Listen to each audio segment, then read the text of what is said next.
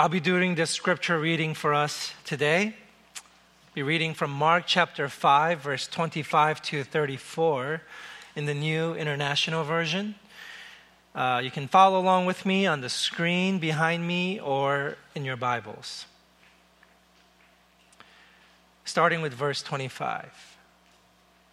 And a woman was there who had been subject to bleeding for 12 years. She had suffered a great deal under the care of many doctors and had spent all she had. Yet instead of getting better, she grew worse. When she heard about Jesus, she came up behind him in the crowd and touched his cloak, because she thought, if I just touch his clothes, I will be healed. Immediately, her bleeding stopped, and she felt in her body that she was freed from her suffering. At once, Jesus realized that power had gone out from him. He turned around in the crowd and asked, "Who touched my clothes?" "You see the people crowding against you," his disciples answered, "and yet you can ask, 'Who touched me?'" But Jesus kept looking around to see who had done it. Then the woman, knowing what had happened to her, came and fell at his feet, and trembling with fear, told him the whole truth. And he said to her, "Daughter, your faith has healed you. Go in peace and be freed from your suffering." The word of the Lord. Amen. Good morning. My name is Peter. I am one of the pastors here, and I want to continue in our Miracles series today. I've been asking the question, what are the last couple of miracles I want us to touch on before we move on from this really, I think, great book. And I was drawn to this story. And I think it's kind of a special miracle story in the book of Mark. A couple of reasons. One, we get a little bit more backstory than usual about her affliction. We understand that she's been at battling this illness for a while to no avail. Number two, it's special because it's squeezed into the middle of a larger, more valid, if you will, healing story. It's the story of how Jesus raised Jairus' daughter from the dead. And number three, I personally can't help but relate to this backstory. That this affliction that she had for 12 years, it's long-standing, it's a persistent condition. And she's at the end of herself, at the end of her human resources. Lots of effort she's put into it, but to no avail. One bit of research led me to think about the idea of loss. And there's a short little list here that this author had compiled about what people who have long-standing illness in their life, the kind of loss they feel as they deal with their affliction over time. And this author points out, one, that there is a loss of control, that you just feel like nothing is working because this part of your body isn't working, or this area in your life feels so broken that everything else feels out of control as well. Secondly, there is a loss of identity because when you are sick for a long time, you begin to be identified by others and by yourself by the sickness. You are your sickness. Number three, you experience a loss of certainty. You can't count on anything because everything is contingent upon how you're doing according to this condition. You know, things like how you vacation, or how you work, or how you relate to others, what you're able to do with them, because they're doing stuff, but maybe you can't, because you don't know what kind of day, or week, or month you're going to have. Loss of certainty. Fourth, you experience a kind of loss of societal connection. It begins to feel like the world around you is just healthy, and they're just sort of just mobile and able, and they're moving at a clip that you just can't keep up with. So you feel disconnected and different from the rest of the world. Number five, you experience a loss of resources. You have less time, less energy, less money, and your network is tapped out. You've asked everyone to help you, and people are sort of just used to you, and you feel like you don't know where else to go. You don't know what else to do, and you don't know how you're going to do it. And then lastly, and maybe the worst of all, you feel a loss of hope. You notice the story mentions that instead of getting better, she grew worse. What does it feel like to grow worse? Day after day, year after year, to be getting worse. What happens to your heart and to your mind and to your outlook? On top of all of these, because of her specific context, which you can read about in Leviticus 15, starting with verse 19 if you would like, she was considered to be ceremonially unclean. By law, by regulation, everyone around her deemed her, labeled her as unclean. We don't have really a way to understand what this is like. The closest equivalent that I can think of is maybe being branded an offender. What would that be like for you if you were labeled an offender? It would come to define how you move about in our society. Imagine every time you were thinking about interacting with the world, you knew what they would be interacting with before they actually got to you. They'd be interacting with your label, offender. How would that come to impact your existence? And on top of all that, she was also deemed to be cursed. Back in her time, if you had an illness, you were considered to be cursed of God. Maybe God favors you less. Maybe there is some punishment that God is meting out on you because of something you've done wrong, or even something that your family line deserves, up to the second and third generation, the law taught. So another example of this is, remember, there was a guy that Jesus and his disciples ran into who was born blind. And remember the disciples' first question to Jesus? They asked Jesus, this man is born blind. What did he do wrong? Or what did his parents do that he is this way? That was the working assumption. If you were chronically ill, if you had a long-standing condition, it's because you were cursed. You were also cut off from God and God's people. You were in a class all by yourself, estranged, alienated, isolated. And you also didn't have human contact. If you read Leviticus 15, you'll see that people who were clean, who didn't have any kind of standing condition like this, weren't allowed to touch her at all. What would it be like if everybody was hands off with you? How would you feel? What if that persisted for 12 long years? And all of these conditions led her to a state of desperation. What does desperation do? Have you ever felt desperate? Do you remember a time when you were desperate? What's it like to be desperate? What mode are you in? What's your emotional and mental state when you are desperate?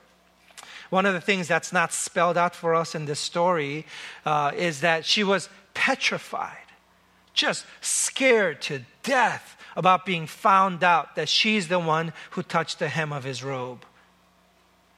The law in her time instructed that all Israelite males had to make fringes on the four corners of their garments.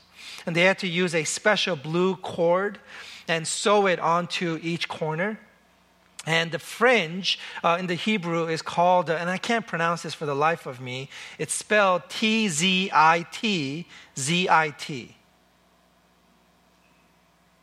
Zit. It doesn't sound like Hebrew to me, so I know I'm doing it wrong. But it was important, and it was special. And a man's cloak was considered to be his most valuable and personal possession. that a man could own. Do you remember the last thing that was auctioned off that Jesus owned? It was his outer garment. That's his cloak or robe. And it was Jesus' most precious and special garment. And that's why the soldiers were fighting over it. It's considered to be very valuable. And because of the intimate and special nature of this garment, the law mandated that no one, absolutely no one, was allowed to intentionally touch the fringe of a man's cloak except his immediate family. And so you could imagine that when Jesus asked, "Who touched my clothes?" That wasn't a harmless question Jesus was asking. He wasn't just curious. The woman experienced that as extremely threatening. If you touched a man's cloak and you weren't part of his immediate family, it was considered a kind of act of depravity or perversion. Her method of procuring or healing was born of desperation, and it was disgraceful at worst and superstitious at best. As I began to study this passage and start my research process, I found myself just meditating on the story of this. I think the power in this passage is not in the little pieces that compose this story, but it's in the story itself. And what I want to do today is I want to invite all of us to meditate on this story. And the way I want to do that is I want to ask you to sort of switch gears a little bit in your brain and the way you listen to a sermon. I want to ask you to sit back a little bit. And as I read to you my meditation, I want to ask you to sort of soak it and listen to the words and consider how you feel and how you relate and connect to this story. Because the power is in the story this morning. My meditation is composed of 3 movements or 3 parts, and I'll read you those 3 parts. And then after that, I want to lead us through 2 application points that I want us to pray about today, and then bring that prayer that you come up with into our communion time together. Okay? Here is meditation, my meditation, part 1. Why is this story here? This story shouldn't have happened. Jesus was on his way to heal the daughter of a prominent church leader, Jairus. He's worthwhile. He's legitimate. There's even a crowd traveling with Jesus to show their validation and support for Jairus. This woman, on the other hand, is an interruption, a distraction, an inconvenience. She is a nobody and a nothing, and her issues, as problematic as they have been to her, are irrelevant and insignificant to everyone else. She doesn't matter. And she knew that too.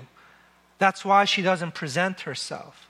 That's why she hides amongst the crowd and steals a touch of the hem of Jesus' garment. It's the desperate, persistent move of one who is least, last, and lost in the eyes of her society and her own. She's a woman. She's unclean. She's poor. She is alienated. She's cursed. She could have just stolen a healing and have been left unattended to.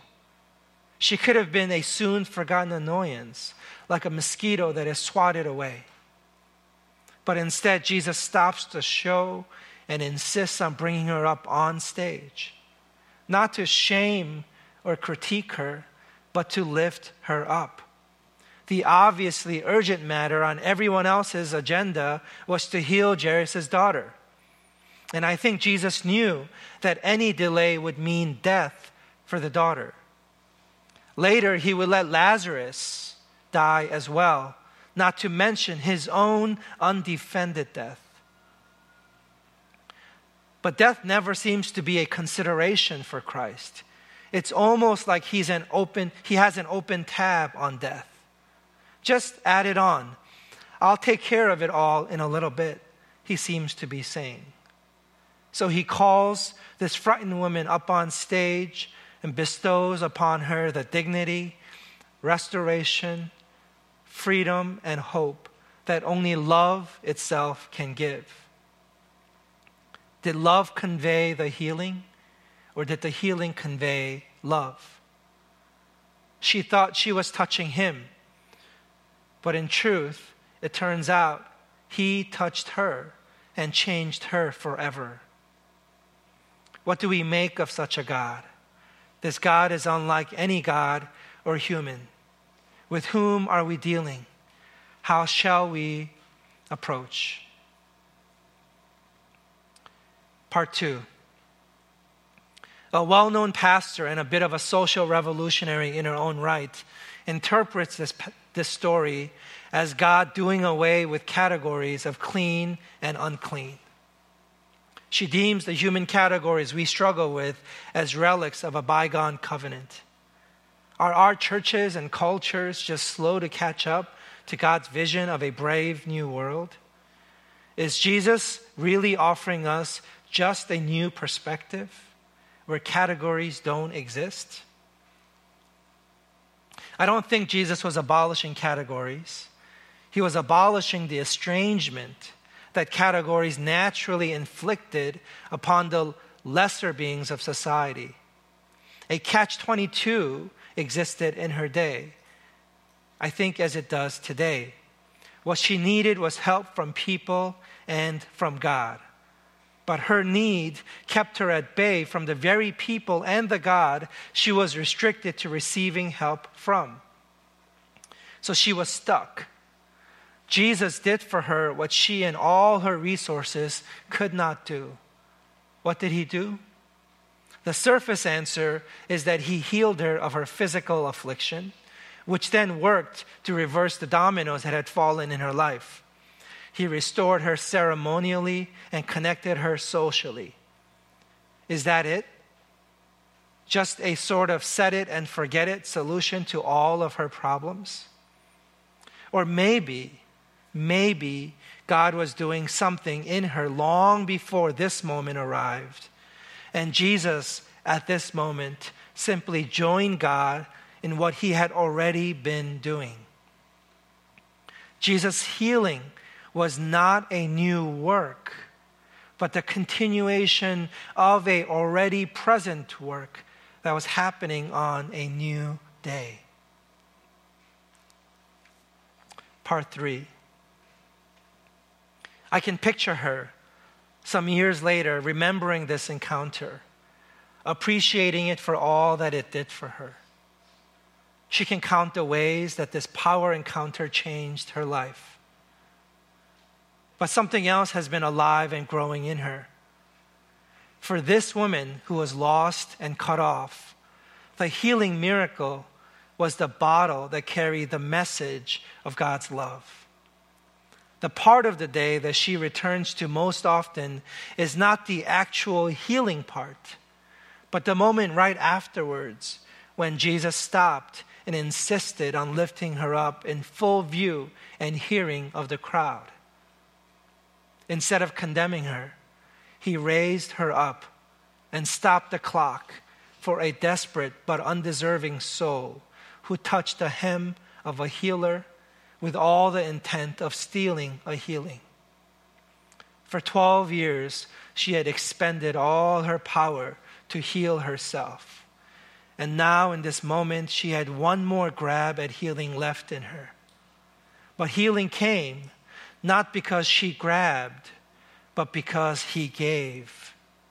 It felt to her not like effort, but like grace. Still, she can hear the piercing question, who touched me? Who touched me? Jesus insisting again, who touched me? She became afraid and hid, but he found her. Or maybe she was never lost on him in the first place. And this is what she thinks about. the love which she didn't deserve or even know to look for, and certainly didn't think to ask for, but which found her and is now what defines her existence. She didn't suffer for 12 years to only value something so intangible like God's love. Of course, the healing itself restored her inside and out. But this thing, this love, God's love, the truth that she is a beloved child of God, pervades everything and puts everything else in their proper place. Maybe God's love is like a warm blanket of light that covers. Or maybe God's love is like the foundation on which everything else is built. Or maybe God's love is like a thread that's holding all the other parts together. She doesn't know, except that she does. We have afflictions, insecurities that just won't go away. Even with maturity and age, we have ailments in our bodies and years-long conflict with loved ones. Problems. Oh, so many problems. Our society, our world. It would help a lot if the suffering could end and we could be freed from it. If justice would roll down and tears would be wiped away. But God's love, what about God's love? I guess my remaining question is, will there ever come a time when I and you and we will be healed of our long-standing affliction, of our human condition? Will God's love ever reign inside and out? That's my meditation. I want to invite us to think about 2 application points. The first one is more personal, and it's a question I want to invite you to answer in your mind. The question is this: is there an area in your life where you are desperate enough to invite healing and change? Where the pain of staying the same is now greater than the pain of taking a risk? Is there an area in your life where you feel like you have nothing left to lose? It's bad, and it's been bad for a long time. And you need intervention. You need breakthrough. You need fundamental change. If you have an area like that in your life, I invite you to put a bookmark on those things.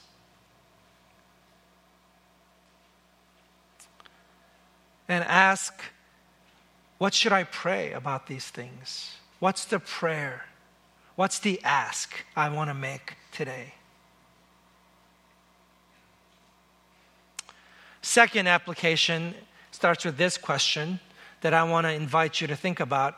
Are there people groups in our society who are untouchable, disenfranchised, under-resourced, and stuck?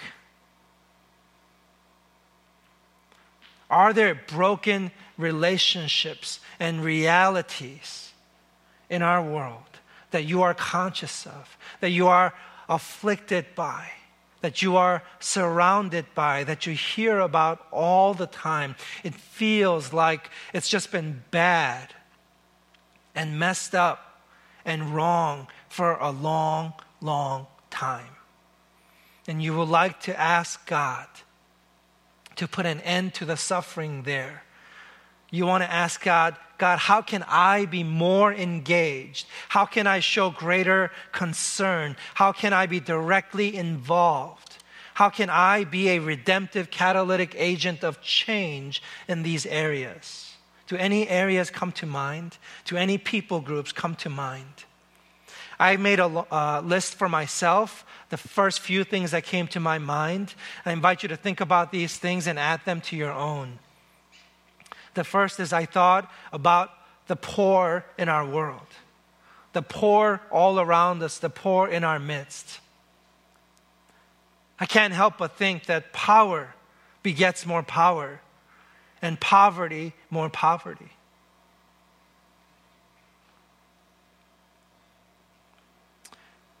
I thought about the broken and dysfunctional relationship between blacks and whites in our country. It's been there since the inception of our country.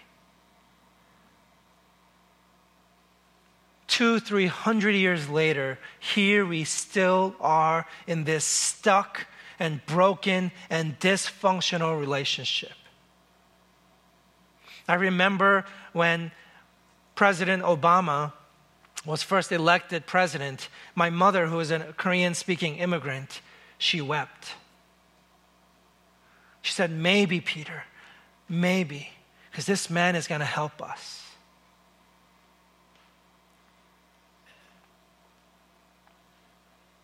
I thought about the relationship between the Islamic world and the rest of the world.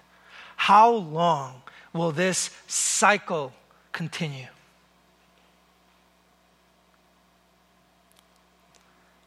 How much more terror? How much more war? How much more fear and hatred and paranoia and bigotry? How much more ignorance? Related to that, I thought about that part of the area and the conflict between Israel and Palestine. And then moving from there, I thought about the refugees in our world. I have a friend who's adopted several refugee children. The stories they carry in their bodies. I thought about trafficked children and women. For hundreds and hundreds and hundreds of years. I thought about victims of war, victims of natural disaster and catastrophe. I thought about all of the abused people, children in our world. My mind wandered to people who are hungry and cold all the time. Imagine being hungry and cold all the time, where you just can't get full and you just can't get warm. I thought about the victims of systemic oppression and injustice. Systems that are designed to love the powerful, but ignore and exploit the poor.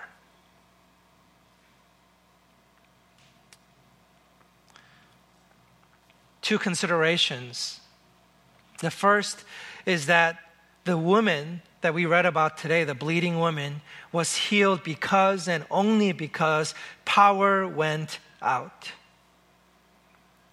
If you want to be a vessel of divine power being poured out through you, I want to suggest to you that is a good thought, because there's no healing without power going out.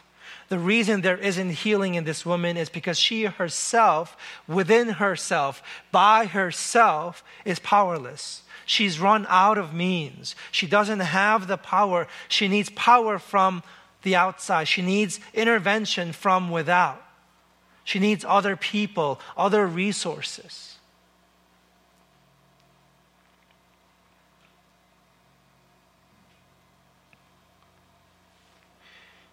Religion, you think about theology and being right with God and why we believe in Christ, why we practice this life of being church together. Scriptures make it clear that being right is about you, but being righteous is about other people.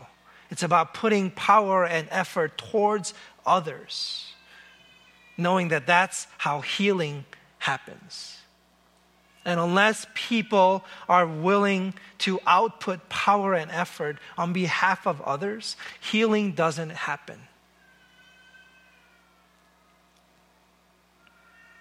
I want to give you a couple of guiding principles as you form your own prayers that you want to pray to God. Consider this, that the power to heal others is not in the touching. Notice, lots of people were touching Jesus. That's why the disciples are arguing with Jesus. Are you serious, they ask? Are you really going to ask who touched you?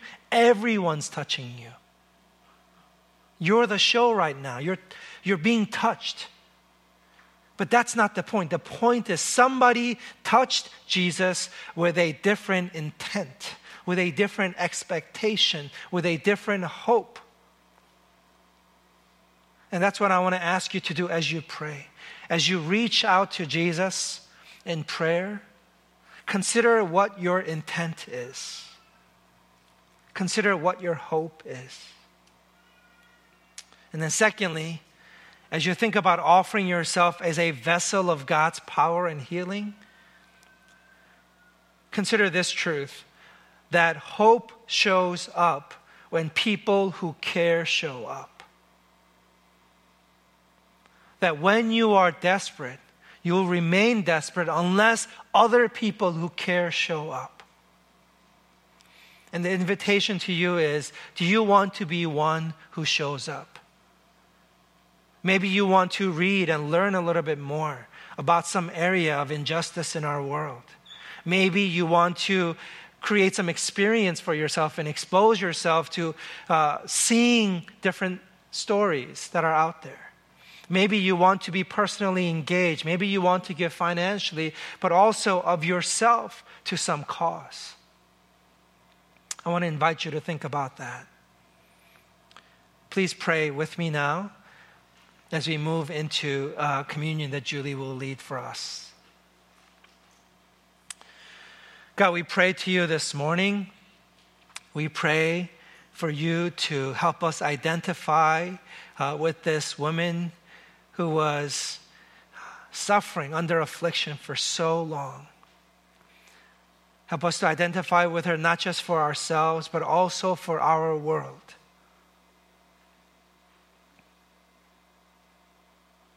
As you touch us, as you find us, as you heal us and give us hope, I pray that we can be vessels of your power to a world that is in affliction for so long.